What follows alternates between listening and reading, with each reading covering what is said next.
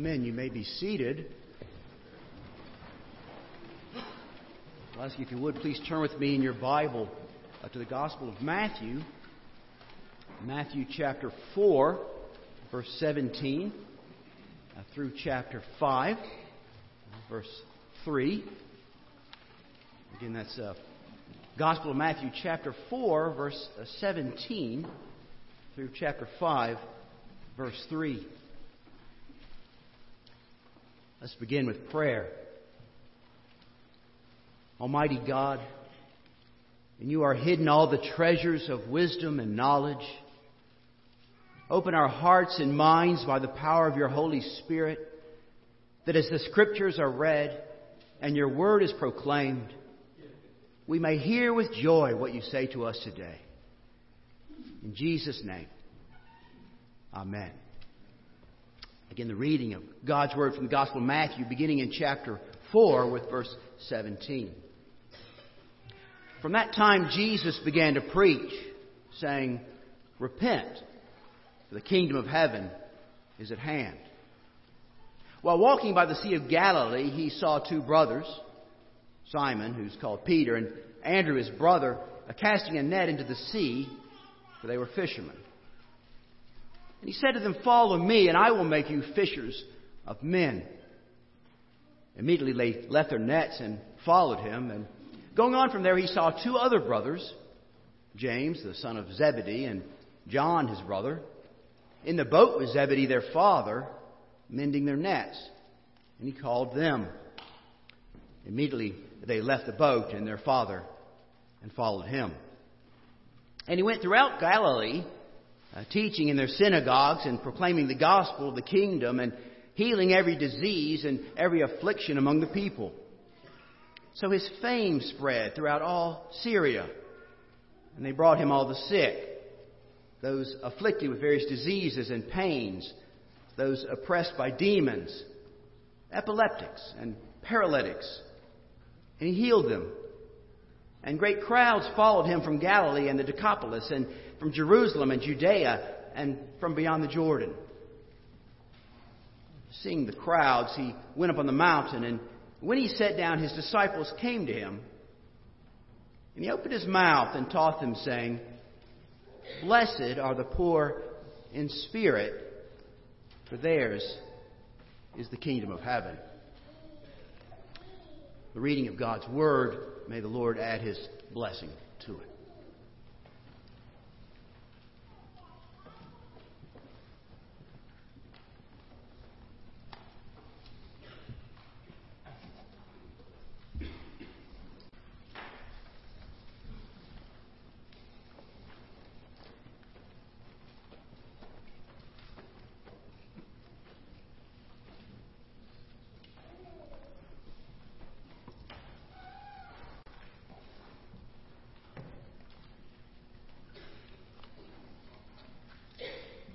When Martin Luther nailed his 95 Theses upon the cathedral door at Wittenberg, October 31st, 1517, he did so believing that the Church had erred on the doctrine of justification by faith alone in Christ alone.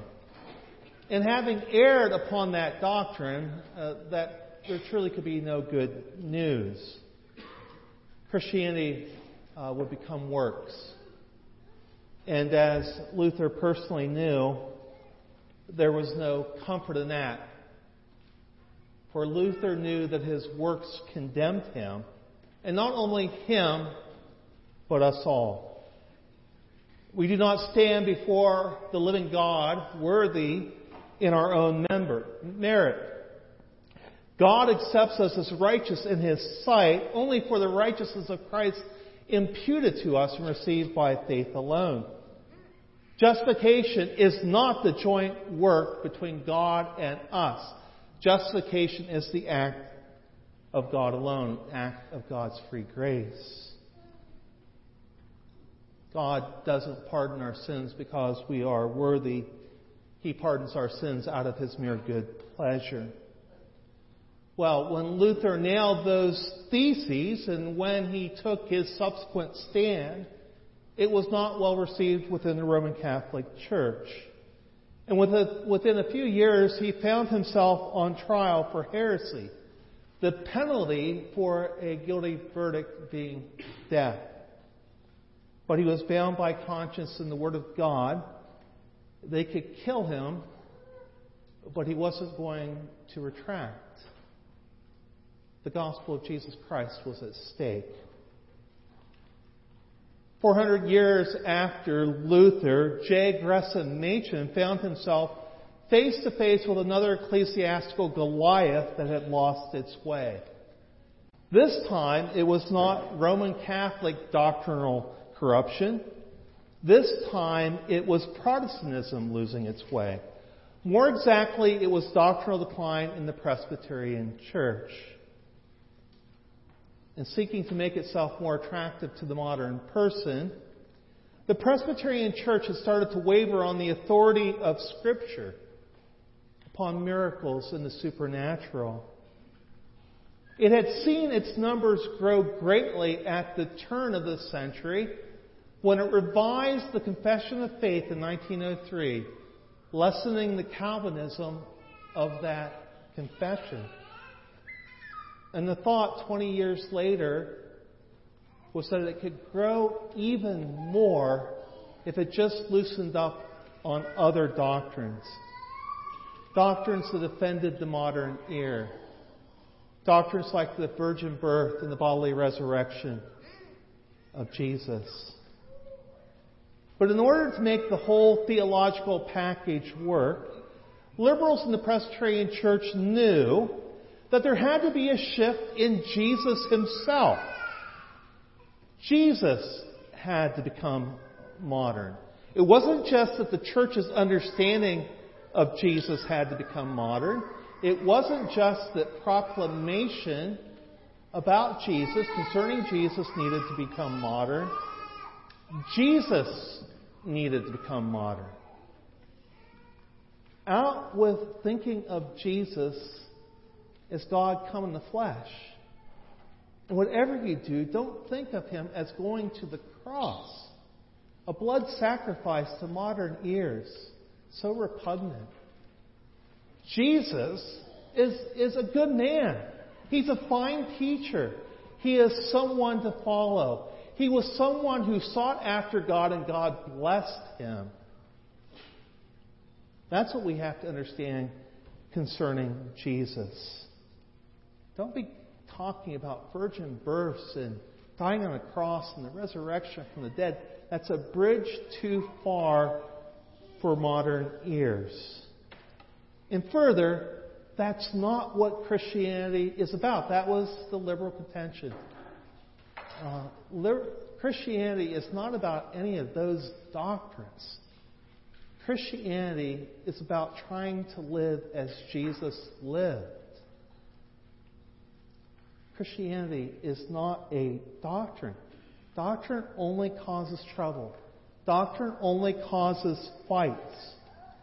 And having just gone through the Great War, aren't we all tired of fighting? Well, in response, Machen, a minister in the Presbyterian Church, professor at Princeton Seminary, didn't nail 95 theses, but he did write Christianity and Liberalism.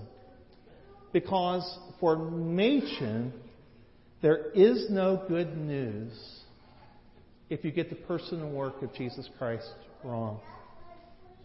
And that was what was happening in the Presbyterian Church.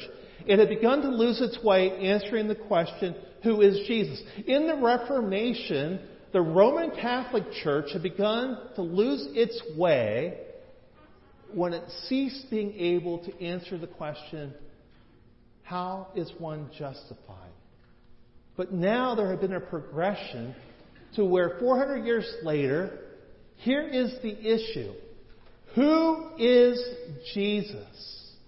And Machen was willing to take a stand that Jesus was no mere man. Jesus was the Son of God.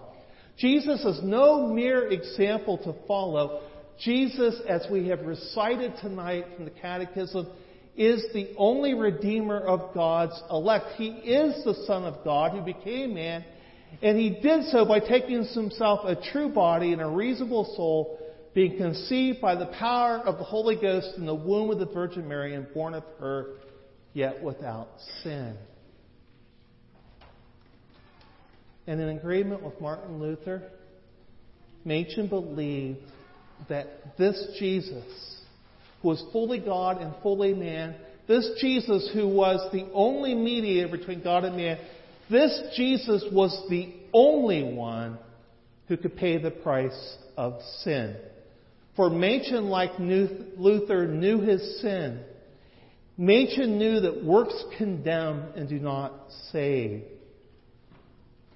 And that's why J. Gresham Machen did not give in to the liberal talking points. He wasn't going to agree to this about who Jesus is. Because if you turn Jesus into the modern, sensible, nice guy who's not the Lord and Savior and Judge of the world, then you also lose the gospel. Because Machen understood, you can try to live all you want as Jesus did, but that's not what saves you. What saves you is an act of God on your behalf. What saves you is Jesus Christ went to the cross to pay the price of your sins. That's what saves you. And so, Machen took this stand, wrote Christianity in Liberalism. And here we are. It's such a wonderful evening. I'm so honored to be asked to proclaim God's Word to you this evening. Here we are, churches and members of the Orthodox Presbyterian Church throughout South Jersey. And we are those who are standing as on the shoulders of Machen and those who have gone before us, even in this church and in this presbytery, on taking that same stand. Standing with Luther in regard to there is no gospel without justification by faith alone, but also standing with Machen. There is no gospel unless you get Jesus right. And with that in mind, our text this evening is Matthew chapter 4. Because Matthew chapter 4 is a text that puts before us the question of who is Jesus and what is Christianity. And that is why when J. Gresham Machen was writing Christianity and Liberalism, this is the text that he would preach out of. And this was the text that over the decade of the 1920s he would often preach at in churches. Because again, we see in this chapter an answer to who is Jesus and what is Christianity.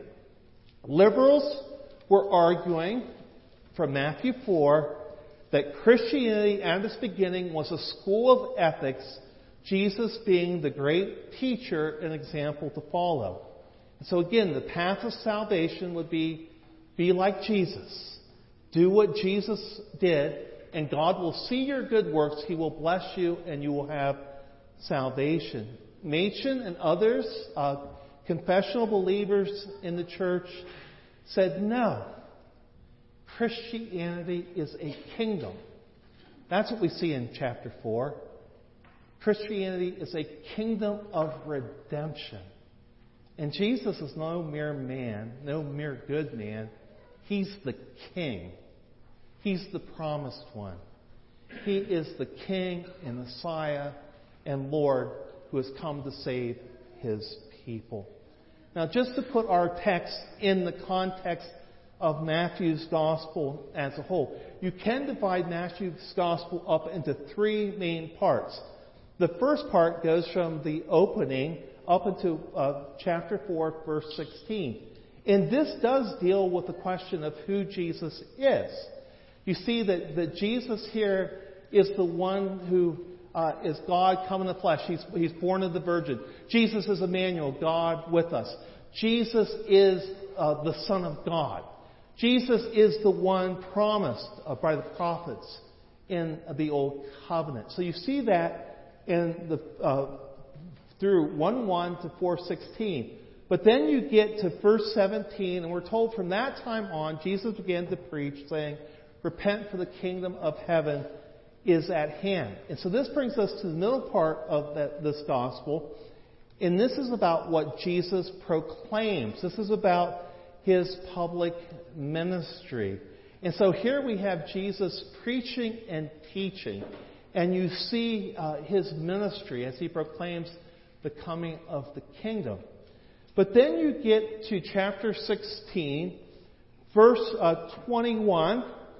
And there we read, "From that time, Jesus began to show His disciples that He must go to Jerusalem to suffer many things from the elders and chief priests and scribes and be killed and on the third day be raised." So again, you have that time marker from this time. That's the marker you saw in verse 17 in chapter 4. Now you see it in chapter 16, verse 21. And from that point to the end of the gospel, it's about what Jesus does, His passion. He's going to the cross. He's going to the cross to die for the sins of His people and to be raised again. So Matthew's gospel breaks up into these three parts, broadly speaking. The first part, who Jesus is. The middle part, the public ministry of Jesus. And the last part is the passion, or what Jesus does. So the text that we have this evening is right on that transition between the end of the first section and the start of the middle section. And so, again, remember where we started. Remember what was happening in the Presbyterian conflict. Liberalism was not only misidentifying Jesus, it was also misidentifying what Christianity is. And so, perhaps you can see this is why Machen set up shop here in this text. Because as you're coming off that first section of who Jesus is, and then in the second section of what He proclaims, you begin to have both questions answered. We read, and right before our verse in verse 17 where our text starts, we do read in verse 14 that Jesus had entered into the territory of Galilee, and there he was in these cities of Zebulun and Naphtali, so that what was spoken by the prophet Isaiah might be fulfilled.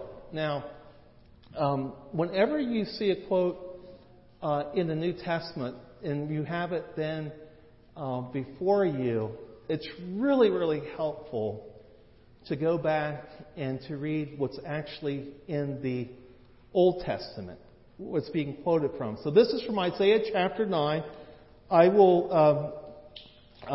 This is what we read in Matthew. We read, "The land of Zebulun and the land of Naphtali, the way of the sea beyond Jordan, Galilee of the Gentiles, the people dwelling in darkness have seen a great light. And for those dwelling in the region of the shadow of death, on them a light has dawned." So that is what we read Matthew quoting Isaiah as. And remember, this is as he's coming to the end of this section of who Jesus is. This is the dramatic conclusion. What we read in Isaiah 9, however, is this. "In the former time, He brought into contempt the land of Zebulun and the land of Naphtali, but in the latter time He has made glorious the way of the sea, the land beyond the Jordan, Galilee of the Gentiles." Now, do you notice the difference? Do you notice what has happened? Matthew has dropped off the two time references. He doesn't include the preface, "In the former time He brought into contempt in the land of Zebulun and the land of Naphtali." But even more striking is what He does with the latter phrase. "But in the latter times He has made glorious the way of the sea." Now, that phrasing in Isaiah's prophecy is what Israel hoped for. The coming day when the Messiah would make the way glorious for His people. And yet Matthew leaves it out. Why? He wants you to connect it with Jesus. He wants you to see that Jesus coming makes the way glorious.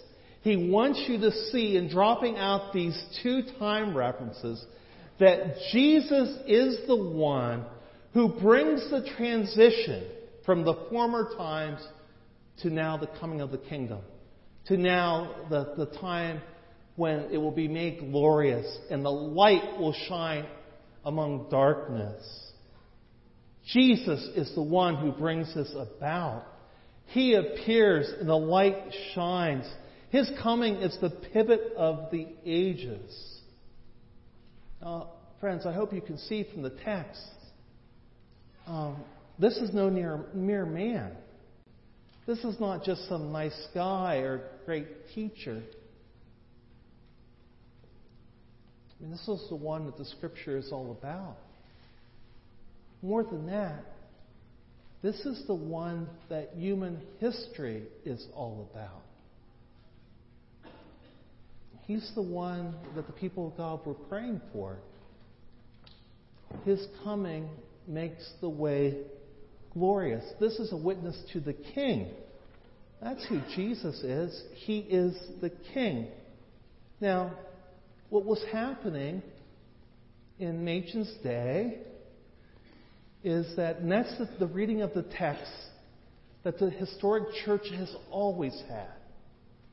But what's happening in Machen's day, there were some who were saying, well, doesn't this prove the opposite? Can't we see here, that maybe Matthew didn't think this highly of Jesus, and that's why he drops out these references? No. It's actually the exact opposite of the liberal contention. Matthew, in dropping them out, is trying to emphasize them all the more. Let me show you in Matthew's Gospel, at least quickly, how this is the case. So, Matthew's Gospel, it's so wonderful how the Word of God is so amazing and so rich. But another theme that runs through Matthew's Gospel is that Jesus is Emmanuel, God with us. So in the opening chapter, verse 23, we have that declaration that who is Jesus is. And throughout Matthew's Gospel, you will see that Matthew is telling the people of God, He is with you. When 2 and 3 are gathered, there Jesus is in their midst. The Lord is with them. Well, what do you get when you get to the end of Matthew's Gospel? Well, you get to the only Gospel that doesn't have an ascension. Now, does that mean that Matthew doesn't believe that Jesus ascended?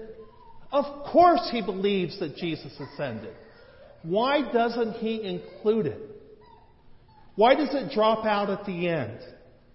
Because he wants you to know, as we're told in the Great Commission, lo, I am with you always, even until the end of the age. He's Emmanuel. He's God with us. And even though we don't see Him with the eye, He is with us. The church is to know that. Again, when Matthew does this, it's theological. He is emphasizing all the more just who Jesus is. He is our only hope. So that is what's going on here as you come to the transition to this public ministry. So if Jesus is the Son of God, and then we have the declaration that Jesus, of what His public ministry is, and here is where we find out the beginnings of Christianity. This is where you find the disciples for the first time. Jesus proclaims, repent, for the kingdom of heaven is at hand. Now, we're so used to preaching, and it's a wonderful thing. But we actually often don't think about what preaching is. Preaching is the announcement of something. It's proclamation that announces something. The difference between preaching and teaching is that teaching is detailed instruction about what is announced. And here in the verses that we have read, we have Jesus both preaching, proclaiming the kingdom, and Jesus teaching about the kingdom. And the Jews gathered would have loved to hear that the kingdom of heaven was at hand. It was everything that they could have dreamed for, everything that they could have hoped for, particularly to finally get their opportunity to put it to all the Gentiles who had put it to them. But here we have Jesus in his opening word declaring something that they weren't expecting. For Jesus proclaims, repent. That's his opening word. Repent. The declaration from the very beginning of his public ministry then, the very first word, carries with it the understanding of the unworthiness of those hearing this proclamation, the unworthiness to enter into this kingdom. Repent, for the kingdom of heaven is at hand. Here is the King, and with him is the coming of the kingdom, but there needs to be a radical adjustment if one wants to enter his kingdom. A turning is needed, a turning from self and a turning from sin. And in many ways, this was the question of the Reformation. When Martin Luther, on noon, went down the street from the monastery, from the college to the cathedral, and nailed those theses, the very first thesis had to do with repentance. The very first thesis, when our Master Jesus Christ said, repent, He willed the entire life of believers to be one of repentance. And now, 400 years later, as Machen is taking a stand against those who are denying who Jesus is, attacking doctrine, there also was that sense in which they were attacking anthropology.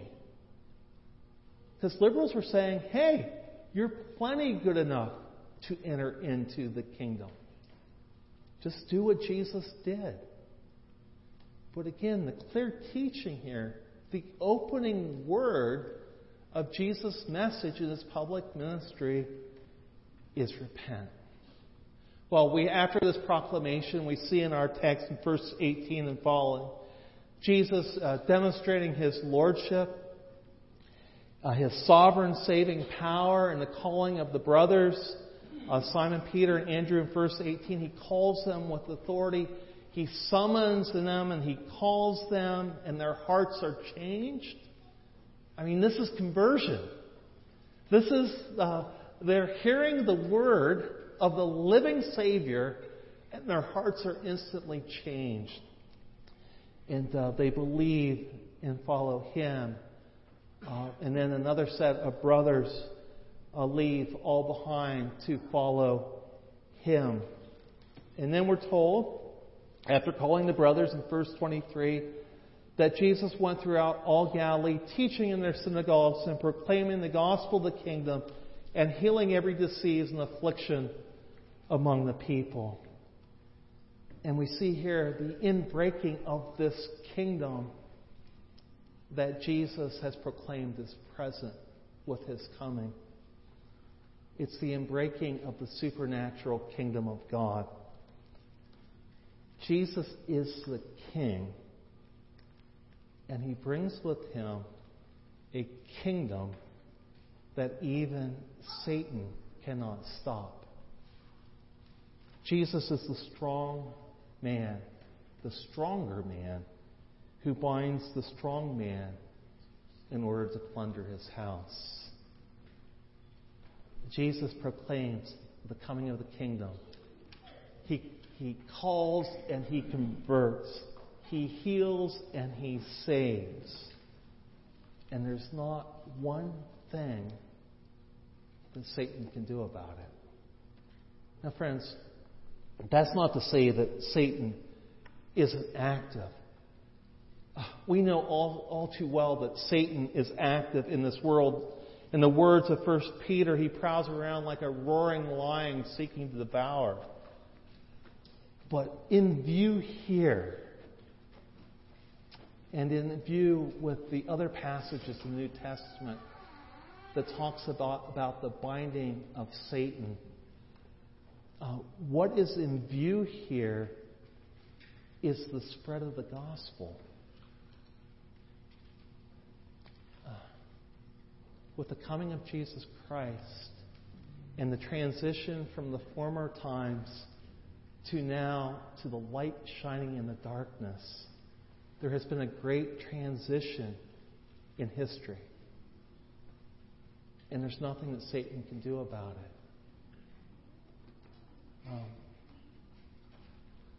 You do realize that prior to Jesus coming, there's only one tiny little nation on earth that has the gospel, that has the light. It's Israel. It's surrounded in the whole world by those who do not believe and do not have the gospel. But now, Jesus comes, and the kingdom is in breaking. And Jesus is the one who's healing and casting out demons. It's a preview of what's going to happen with the gospel going forth from Jerusalem to Samaria to the ends of the earth. Friends, there is nothing that Satan can do to stop the advance of the gospel. You see, that's why J. Gresham Machen not only wrote Christianity and Liberalism, that's why he took a further stand in regard to missions.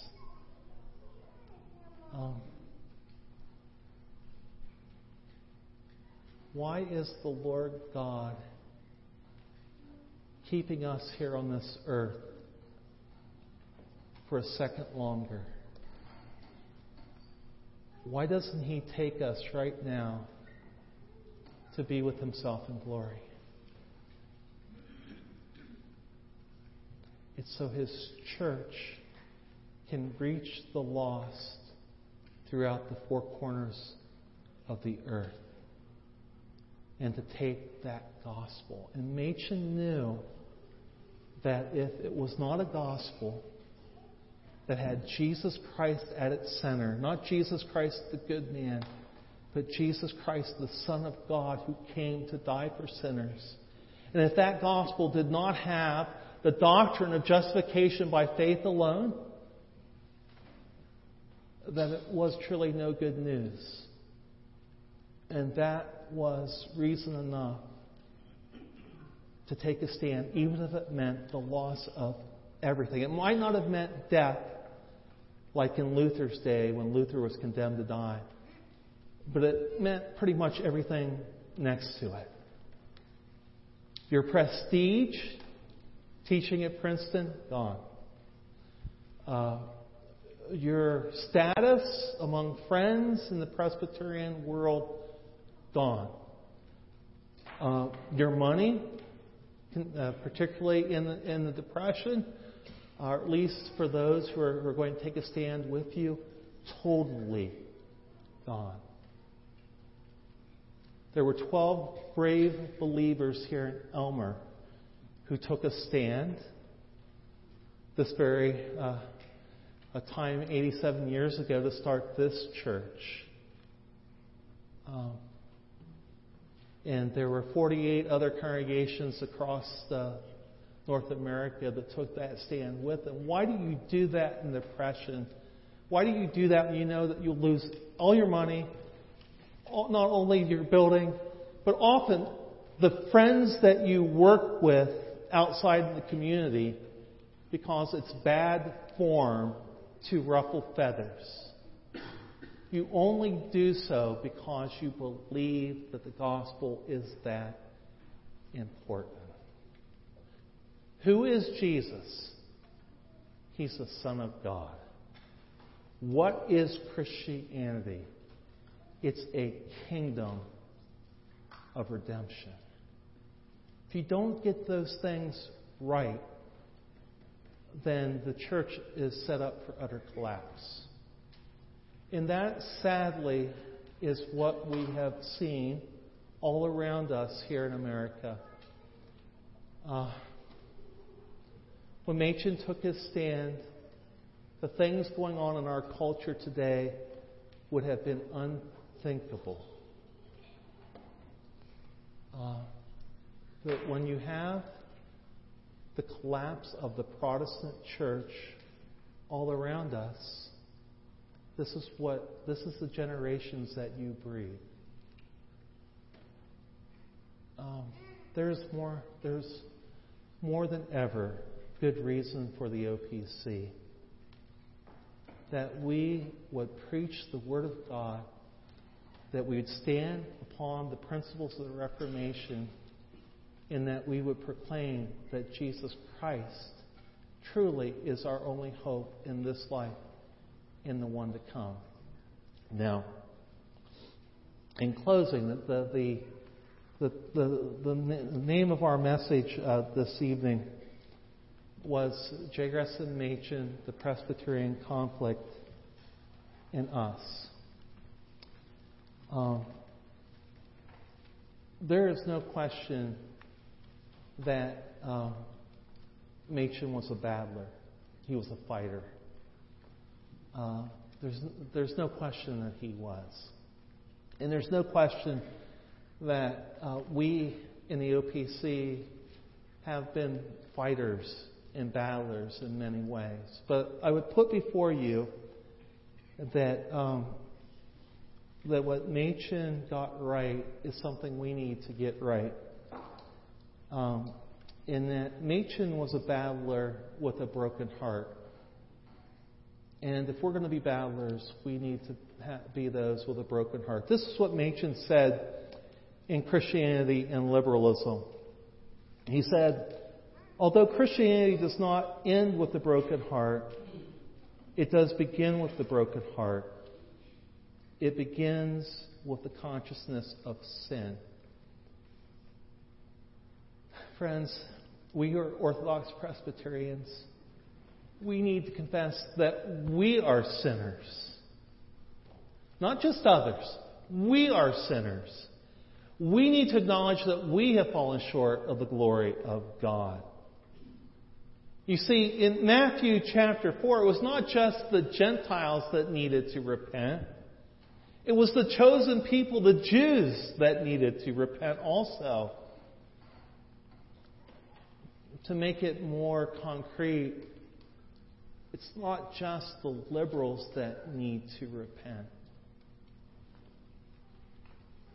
We need to repent. We need to turn from self. We need to stop justifying ourselves. We need to turn from sin. We need to be those who are not arrogant and boastful and proud.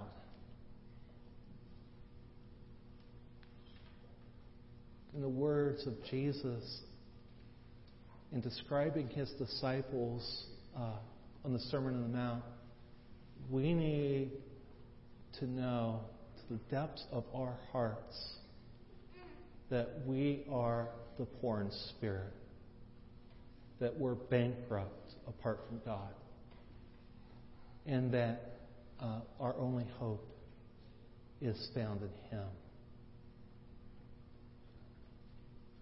This passion that we are to have for the gospel, the passion we have for the Reformation doctrine, the passion that we should have for missions throughout this whole world, that should be marked then by a broken heart. Humility, love for others, passion, concern, not lording it over others, not arrogance, not intellectual superiority, but being those who know that we were dead in trespasses and sins, and the living God had mercy upon us through the gift of His Son, and that His Son called us when we wanted nothing to do with Him. He summoned us, and our hearts were changed. And it's with that great confidence, knowing the power of His Word and Spirit to change the deadest hearts, that we are those who go forth, not only testifying to others about Jesus, but having confidence in His preached Word and His read Word, that this is the advance of the kingdom, that Jesus is building His church, and the gates of hell will not prevail against it. May it be said of us then that we love our Lord and Savior with all of our heart, but may it also be said of us that we have broken hearts, that we are the poor in spirit. And may we have the blessed assurance then that truly, through Jesus and His graciousness to us and His work on our behalf, that ours is the kingdom of heaven.